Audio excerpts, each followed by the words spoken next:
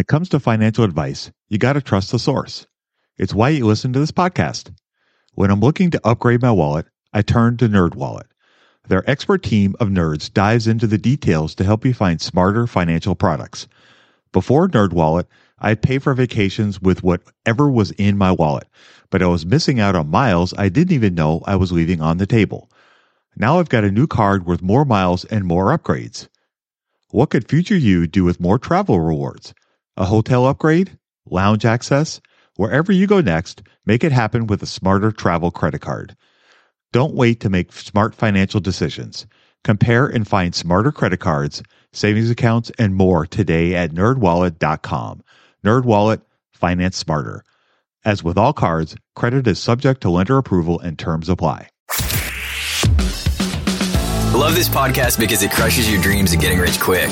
They actually got me into reading stats for anything. You're tuned in to the Investing for Beginners podcast. Led by Andrew Sather and Dave Ahern. Step-by-step premium investing guidance for beginners. Your path to financial freedom starts now. Starts now.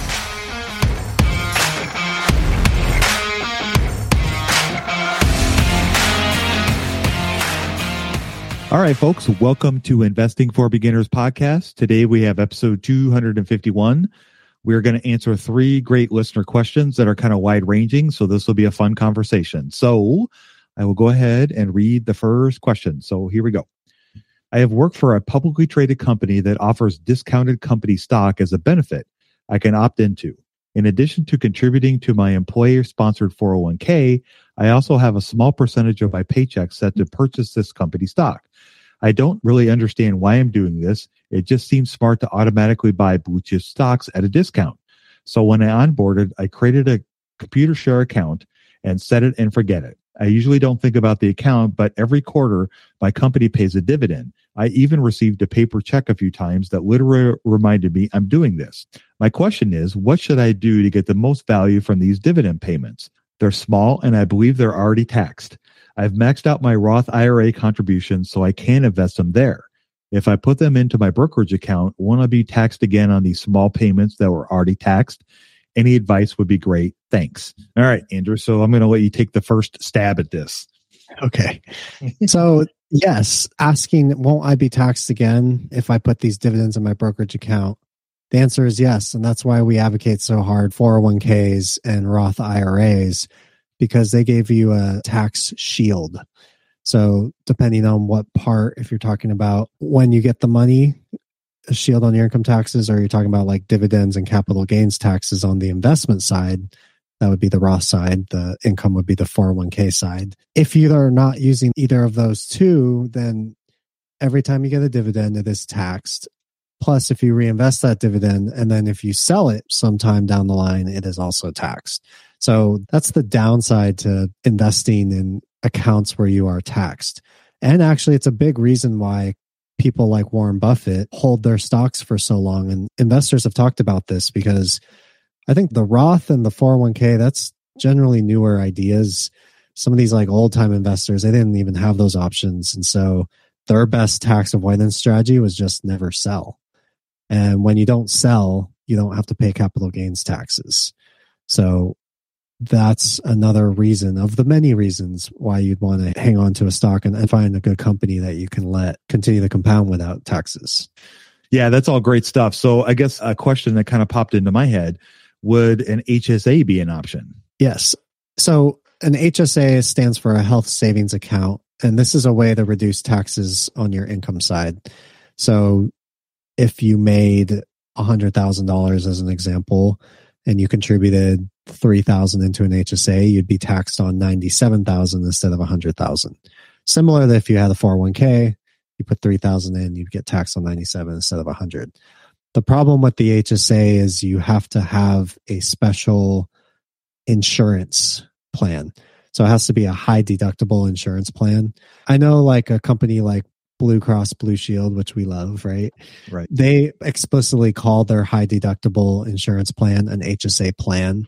So if you're not sure if your insurance plan is HSA eligible, you should ask your insurance company Or, if that's going through your employer, you should ask the benefits department there. But yes, that would be a great option. Another option, now that you bring that up, I guess you wouldn't directly be putting it in your 401k, but you could just be contributing more into your 401k to make up for the fact that you're getting taxed on dividends. I think this question's good. Like the intent's very good. I think there's a little bit of confusion on the blue chip thing. So I'd be careful about don't confuse a 401k with your company stock at a discount, because I've never heard of company stock at a discount with blue chip stocks. Try to figure those things out, but I wouldn't really worry too much maybe about reinvesting the dividends and paying taxes on those later, unless you're trading in and out of stocks every day. Take the dividend, reinvest in a good company, and hopefully you're holding that company for 5-10 years anyways. And so how you decide to invest it at the end of the day wouldn't make a huge difference. Hopefully that would help. Yeah, that definitely helped. A question that pops into my head, so I'll give you kind of a scenario. So when I worked at Wells Fargo, they had this kind of idea that I could buy company stock and outside of my 401k. And so I did contribute to that for a while. It was kind of the same idea. It was kind of a set it, forget it. They just took flat amount and bought a percentage for me every month. And when I left the company, they stopped reinvesting the dividends. So now I haven't taken the money out of that particular account. It's not a lot, but I don't want to sell those stocks because the price of the company, the shares that the cost basis at the time was around $45, $48. It's been a while since I looked at it. And after I left, the company went, and that had nothing to do with me leaving, by the way, but the stock price tanked. And so I just kind of forgot about it because I wanted to wait for it to at least get back to break even before I would consider moving the money out of there. The whole time, the company has been sending me paper checks for the dividends. It's a whopping $10, I think, every quarter. So it's $40 a year. It's not exciting, but I take that money and I put it either in my HSA or I put it in my Roth IRA. If I had a brokerage account, I would just do that and I would just reinvest it. It's $40 and I'm not going to get too excited about it. But if it's a bigger amount, then obviously the tax benefit or impact could be a little more challenging. I guess the question, though, kind of backing into what I was going to get at, if you're already getting a company match, which in a lot of companies is going to be a larger percentage of the company you work for, and then you're also contributing to something like this, what are your thoughts on kind of getting your 401k or your investments skewed more towards the company you work for as opposed to more well-rounded, diversified portfolio? Because at one point, my 401k / side investments had gotten to 35-40% of my total investments. So that's a lot of money to be banking in one company. So I guess, what are your thoughts on that? Yeah, that's scary. I mean, they talk about Enron was a good example of this, and it's really sad. People were asking Enron, because Enron used to be trying to think of a good parallel to a company today. Somebody who just grows earnings per share by 10% a year every single year, just huge company.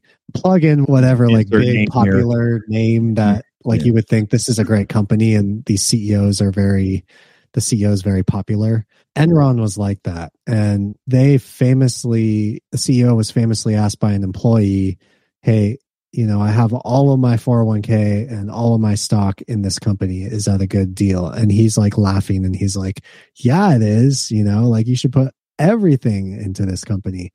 And they went bankrupt. And that's the problem now. Not only did you lose your life savings, but you lost your main source of income. And so, I mean, to me, the biggest risk is having that happen, where you would lose a big chunk of your life savings and your income in the very worst case. Those cases are super few and far between, but good financial planning is trying to reduce those kinds of risks as much as possible. There is a lot of risk in carrying 40% of your life savings in a single company, even if that company is somebody like Apple. So something you could do is take the discount, which people get when they buy the company stock, and then you just sell it as soon as they're allowing you to sell it, and you take the discount and you sell it, and then you redistribute it into other stocks or other investments to keep more diversified, because there's not much upside to doing that other than you're just taking bigger risks and get more gambles. There is a super life crippling downside that you can simply avoid by diversifying. That's great advice. And where were you like 7 years ago? So I could have taken that advice, but it wasn't asked in the question, but it was just something that kind of occurred to me as I was kind of reading through the question, that this person's diversification could start to get a little bit skewed as they go along. And even though that's not what they're asking, I just thought it would be kind of a pertinent side information to share with people. When it comes to financial advice, you got to trust the source. It's why you listen to this podcast. When I'm looking to upgrade my wallet, I turn to NerdWallet. Their expert team of nerds dives into the details to help you find smarter financial products. Before NerdWallet, I'd pay for vacations with whatever was in my wallet, but I was missing out on miles I didn't even know I was leaving on the table. Now I've got a new card with more miles and more upgrades. What could future you do with more travel rewards? A hotel upgrade? Lounge access? Wherever you go next, make it happen with a smarter travel credit card. Don't wait to make smart financial decisions. Compare and find smarter credit cards, savings accounts, and more today at nerdwallet.com. NerdWallet, finance smarter. As with all cards, credit is subject to lender approval and terms apply. Budgeting was always a challenge for me. I struggled to find the best way to keep track of all of my money. Not to mention all the time tracking down receipts, cataloging expenses, and trying to figure out what went wrong with my air quote system until Monarch Money. Monarch Money allowed me to easily see what is going on with my finances, helping me get a better handle on my spending, budgets, and more. It's my go-to app every day, more so than my bank, because I can quickly see where I am with my budgets and spending, allowing me to invest more and spend time on the things that I want to do. It's my GPS for money. Monarch is the top-rated all-in-one personal finance app. It gives you a comprehensive view of all of your accounts, investments, transactions, and more. Create custom budgets, set goals, and collaborate with your partner. And now get an extended 30-day free trial when you go to monarchmoney.com/beginners. Unlike other personal finance apps, Monarch's simple, intuitive design makes it so easy to set up, customize, and use. Monarch has built-in features to collaborate with your partner, family, or financial advisor.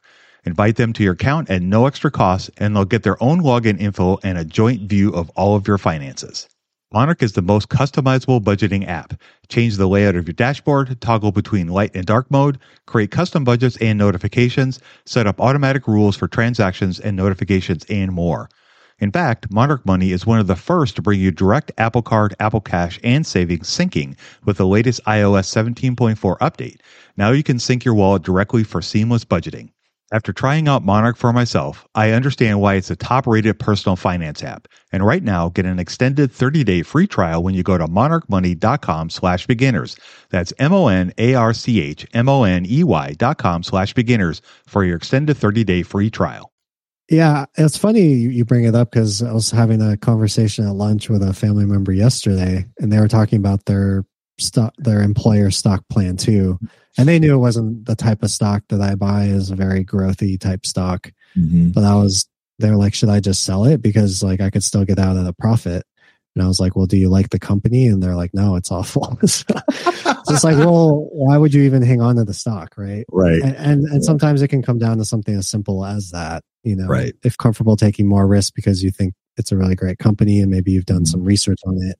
That's one thing. But yeah, it's like a sunk cost kind of fallacy. It's like, well, I already got my discount, I'm in it. I might as well just stick around. And right. You got to try to fight against that. Yeah. That's good advice, and it's a good share. All right, let's move on to the next question. So, as you know, there are more and more platforms to trade with now. And in the last few years, we have seen the rise in trading platforms with very low or no fees. And it seems too good to be true in some cases. In Australia, we have Superhero, Sharesies, and Stake, for example. They're designed for the younger audience and have less features. I have an account with ComSec already, which was already some great features and is well established being part of our biggest bank. Is there a risk of long-term trading with one of these newer platforms? I plan to use other resources such as ComSec to do my research. Could the newer platform go under and I'm not protected? Also, if I'm not happy, can I easily change to another platform without losing much of what I've gained? Thanks again, Josh.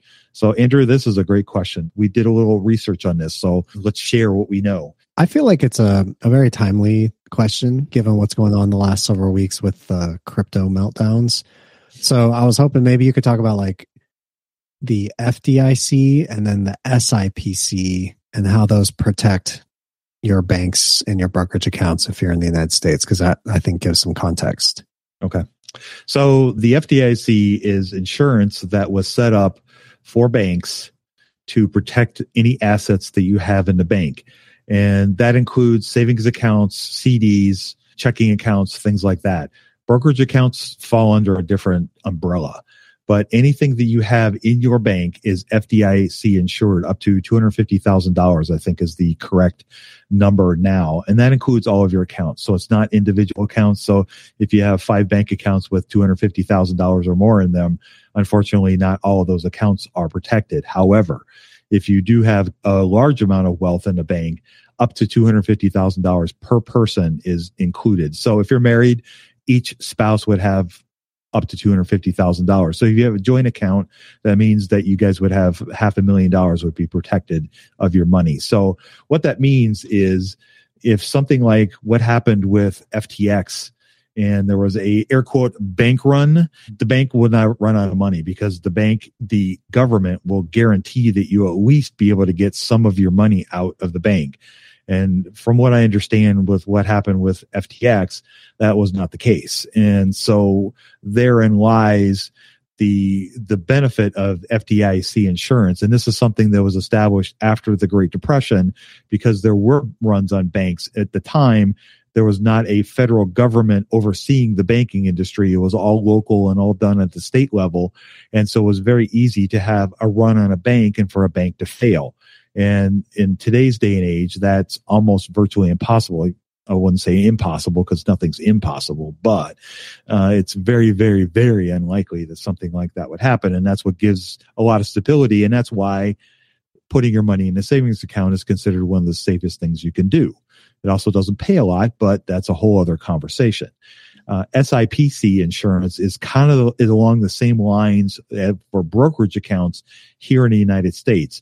So anything that is registered here to trade in the United States has SIPC insurance, and it kind of covers the same kind of idea. You get a certain percentage of money if the brokerage would go out of business. Let's say that Schwab went out of business. I'm saying Schwab's going out. They're not in any danger, so please do not take this like, oh my God, they're going. No, not happening. But if that did happen, the government would cover a percentage of whatever you had. Remember the exact number off the top of my head, but it would protect money in your accounts. That's what we have here in the United States. Now, this also applies, if I understand correctly, if a brokerage trades outside the United States, but is registered here in the United States, it still is covered under the SIPC insurance. So at least here in the United States, that's the advantage we have. And that's also kind of not what is going on in crypto right now. And that's why it's been really scary.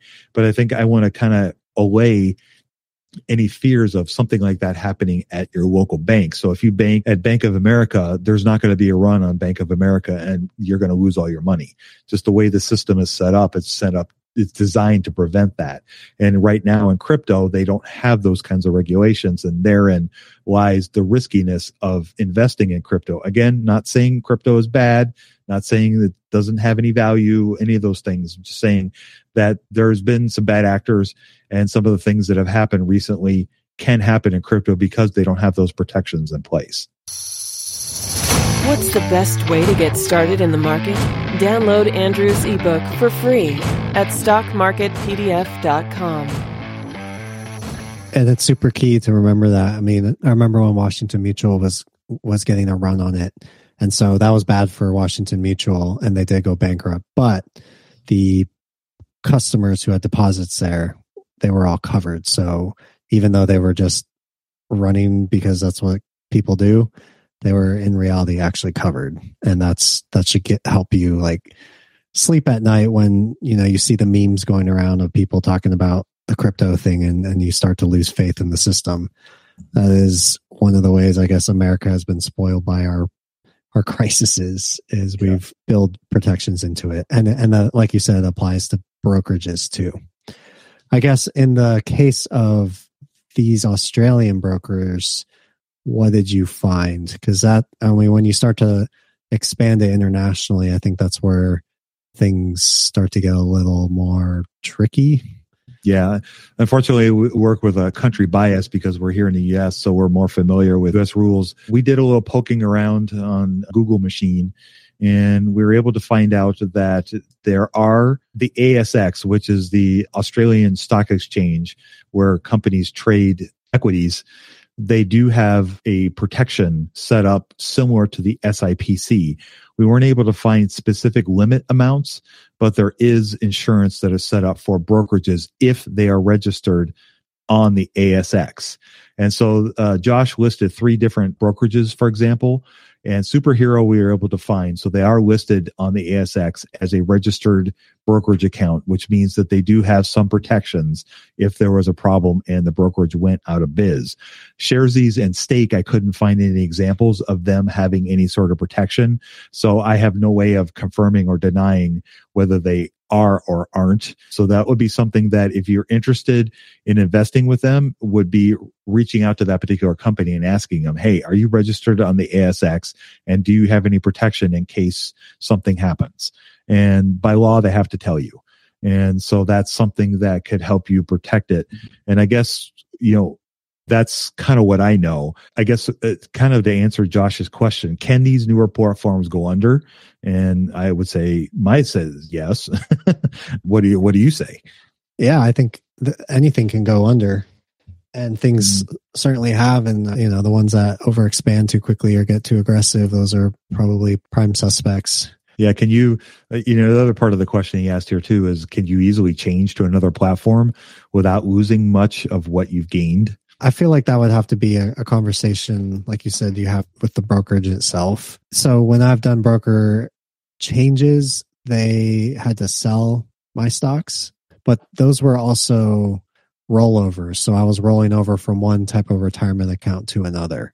Mm-hmm. I could see it being possible where they just transfer shares maybe and nothing gets sold, but I can't give you the specific answer to that because I haven't done it myself. And I would imagine that based on the fact that I did 2 different transfers and they happened 2 different ways, depending on who the brokers were, makes me think that these are all kind of case by case situations. And you just have to see which broker you're transferring from and which one you're transferring to. And maybe that makes you think maybe I should, if you're in the situation, maybe you think a little harder about which broker you start with, because it might not be as simple as things logically should be. Yeah, exactly. When you're dealing with equities and stocks, it can get a little more complicated than just taking your dollars out of an account and depositing them into another one. There's some legal rigmarole you have to go through because of the nature of what you're doing. And I guess my suggestion to Josh is, if this is something that you're serious about, do a little bit of due diligence on those platforms, just like you would if you were buying any company, and explore and ask those questions. It's as simple as just calling up the brokerage itself and asking those very questions to them, and they will have to answer those questions and tell you. And if they don't know or they don't answer them, then I think that probably answers it for you. And then you could make a determination from there. And without knowing what kinds of retirement accounts and what kinds of different kinds of brokerages you can and can't open in Australia, I would hesitate to, I guess, answer any further, just because, again, I'm sorry, my home bias is rearing its ugly head, and it's not something I'm as familiar with. But if anybody out there has any information that could help Josh, we would love to share it with our listeners. So please, by all means, let us know, and we will pass that along to Josh. For a listener who's tuning in for the first time, this is like their first exposure to investing. We have done our due diligence on U.S. brokers. So who would you recommend for U.S. investor? Well, the 2 that I use that I like a lot are Schwab and Fidelity. Big fans of both of them. The customer service has been great. They don't charge any fees to buy or sell individual equities, which I like, or stocks. And their platforms are easy to use. They're easy to open accounts with. And I've had no issues. They also offer Schwab, not quite as liberally, but they do offer the ability to buy partial shares of companies, particularly anything that's traded on the S&P 500. So that, to me, is the bonus and an advantage. And I've been very happy with both of them. How about you? Yeah, my favorite's Fidelity. I also have Schwab, and I'm happy with it. And I do like Merrill Edge, which is owned by Bank of America, simply because it's convenient to have that show up on your Bank of America. but they don't do partial shares. So that's the one. Yeah. They're one problem. The one downside. All three of those are very reputable. You're covered, and I would not sweat for 1 second having my money with them. Nope. Me too. All right. Let's move on to the last question. So we got, hi, Andrew. Thanks for the update. I recently subscribed to your mailing list, and so far I found your emails quite interesting and useful. Anyways, one question I have, is there no room in your investment strategy for investing in new innovative companies with novel ideas/inventions, but are not yet making profits or paying dividends? David. So that's a great question, Andrew, and turn the floor over to you, sir. Yeah, I love this question. Thanks, David, and thanks for your comment on the emails. For me, I don't see as statistically a good deal to look for these type of companies. And so unless you have some special insight or some special abilities into investing in companies that are innovative. So let's take that part first. The innovative companies, novel ideas, not making a profit. Statistically, those companies do not do well over the long term. But the ones that do well, do so well that they take a lot of attention, and people tend to remember those. And we don't remember the ones that didn't fail. So like one example of a study you can look back on is somebody took all of the IPOs of a couple decades and then held them for a long time period. And you had I think you had maybe Facebook might have been in there and some of the really good IPOs. But as an entire group, they returned something like 1 or 2% a year compared to the S&P, which has returned 10%. So again, statistically, you are not going to do well buying a group of these companies. Not to say that somebody smarter than me can't figure it out or might be good at it, but I think if statistically most of these won't work out, statistically most of the people who try to buy this way also will fail. That's just the simple math of it. So I don't think of myself as special in that particular figuring out new ideas or inventions. So I just stay away from that, and I recommend most people to as well. It sounds exciting, and it can be very exciting to investigate and invest in these companies. You know, it gives you that sense of I'm in on the hot new thing or those kinds of ideas.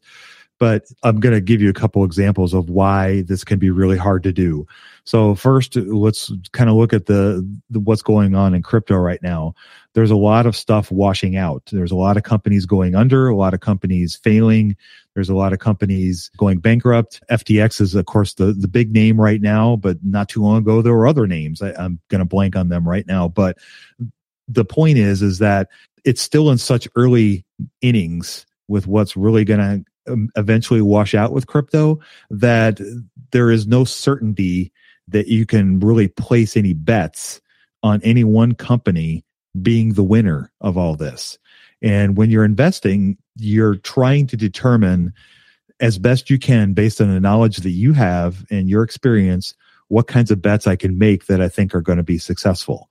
And there's nobody that knows for sure that company A is going to be the next Google or the next Microsoft or the next Meta. Well, maybe Meta is not the great example right now, but you don't know. The research that Andrew was just quoting about IPOs and how they've done over the last 20 years, if you had invested into those, that should be eye-opening to people, because that's what gets all the, adulation, and that's what gets everybody excited is about all these IPOs.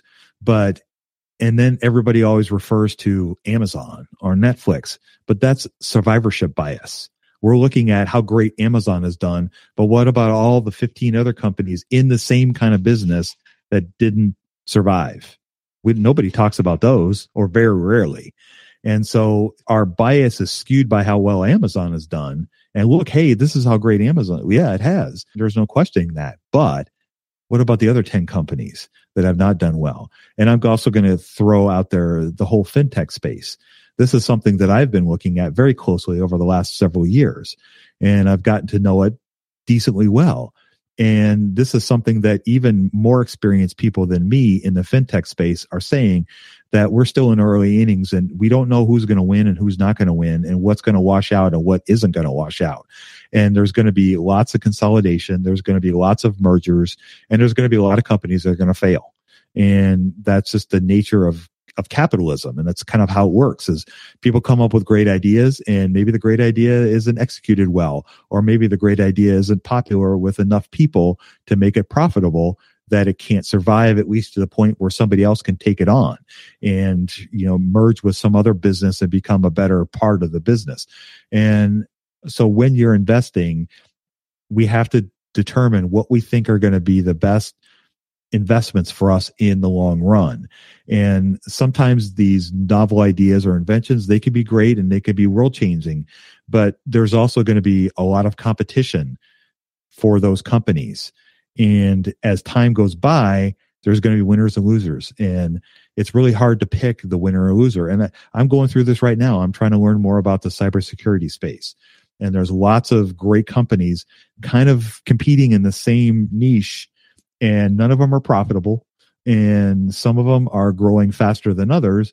And it's hard to know which one's going to be the winner or not.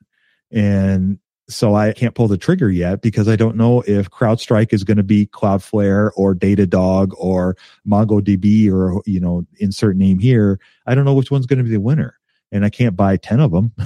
And so it makes it hard. And I'm not saying that you shouldn't invest in these companies, and you have to do what's best for you and what you're comfortable with. But for me, I want to buy companies that I know that are going to have cash flows that I can project into the future and are profitable or going to be profitable tomorrow and for the long term. And so that's how I base my investment. So I guess I hope that helps answer that question. I hope it does too. You talk about that stage of capitalism and how it can really be a lot of cannibalism and a lot of washing out. But once an industry gets past that, it gets much more matured, and you have these companies that stay dominant, and those produce profits and cash flow. And that's why those are much more reliable to invest in, because their industry has gone through that early stage. It goes to a more matured stage, and then you can find great companies like Apple, Microsoft, Visa, who stay that way for decades. The best ones do, and can be great investments, and you don't have to have a crystal ball to be able to figure those kind of investments out. That's perfect. All right, folks. Well, with that, we will go ahead and wrap up our questions for today. Thank you guys for sending all these great, fantastic questions. This was a lot of fun, and hopefully you guys are getting some good takeaways from all this. If you are enjoying our show, and we would love for you guys to give us a 5-star review. And the more 5-star reviews we get, the higher we go in the rankings, and the more people can find us and the more people we can help. And that's what we're here to do, is to try to help people become better investors and learn about the stock market. So without any further ado, I'm going to go ahead and sign us off. You guys go out there and invest with a margin of safety, emphasis on the safety. Have a great week, and we'll talk to you all next week. We hope you enjoyed this content. 7 Steps to Understanding the Stock Market shows you precisely how to break down the numbers in an engaging and readable way with real-life examples. Get access today at stockmarketpdf.com. Until next time, have a prosperous day. The information contained is for general information and educational purposes only. It is not intended for a substitute for legal, commercial, and/or financial advice from a licensed professional. Review our full disclaimer at einvestingforbeginners.com. With the Lucky Land Slots, you can get lucky just about anywhere. This is your captain speaking. We've got clear runway and the weather's fine, but we're just going to circle up here a while and get lucky. No, nothing like that. It's just these cash prizes add up quick. So I suggest you sit back, keep your tray table upright, and start getting lucky. Play for free at LuckyLandSlots.com. Are you feeling lucky? No purchase necessary. Void where prohibited by law. 18+ terms and conditions apply. See website for details. With the Lucky Land Slots, you can get lucky just about anywhere. This is your captain speaking. We've got clear runway and the weather's fine, but we're just going to circle up here a while and get lucky. No, nothing like that. It's just these cash prizes add up quick. So I suggest you sit back, keep your tray table upright, and start getting lucky. Play for free at LuckyLandSlots.com. Are you feeling lucky? No purchase necessary. Void where prohibited by law. 18+ terms and conditions apply. See website for details.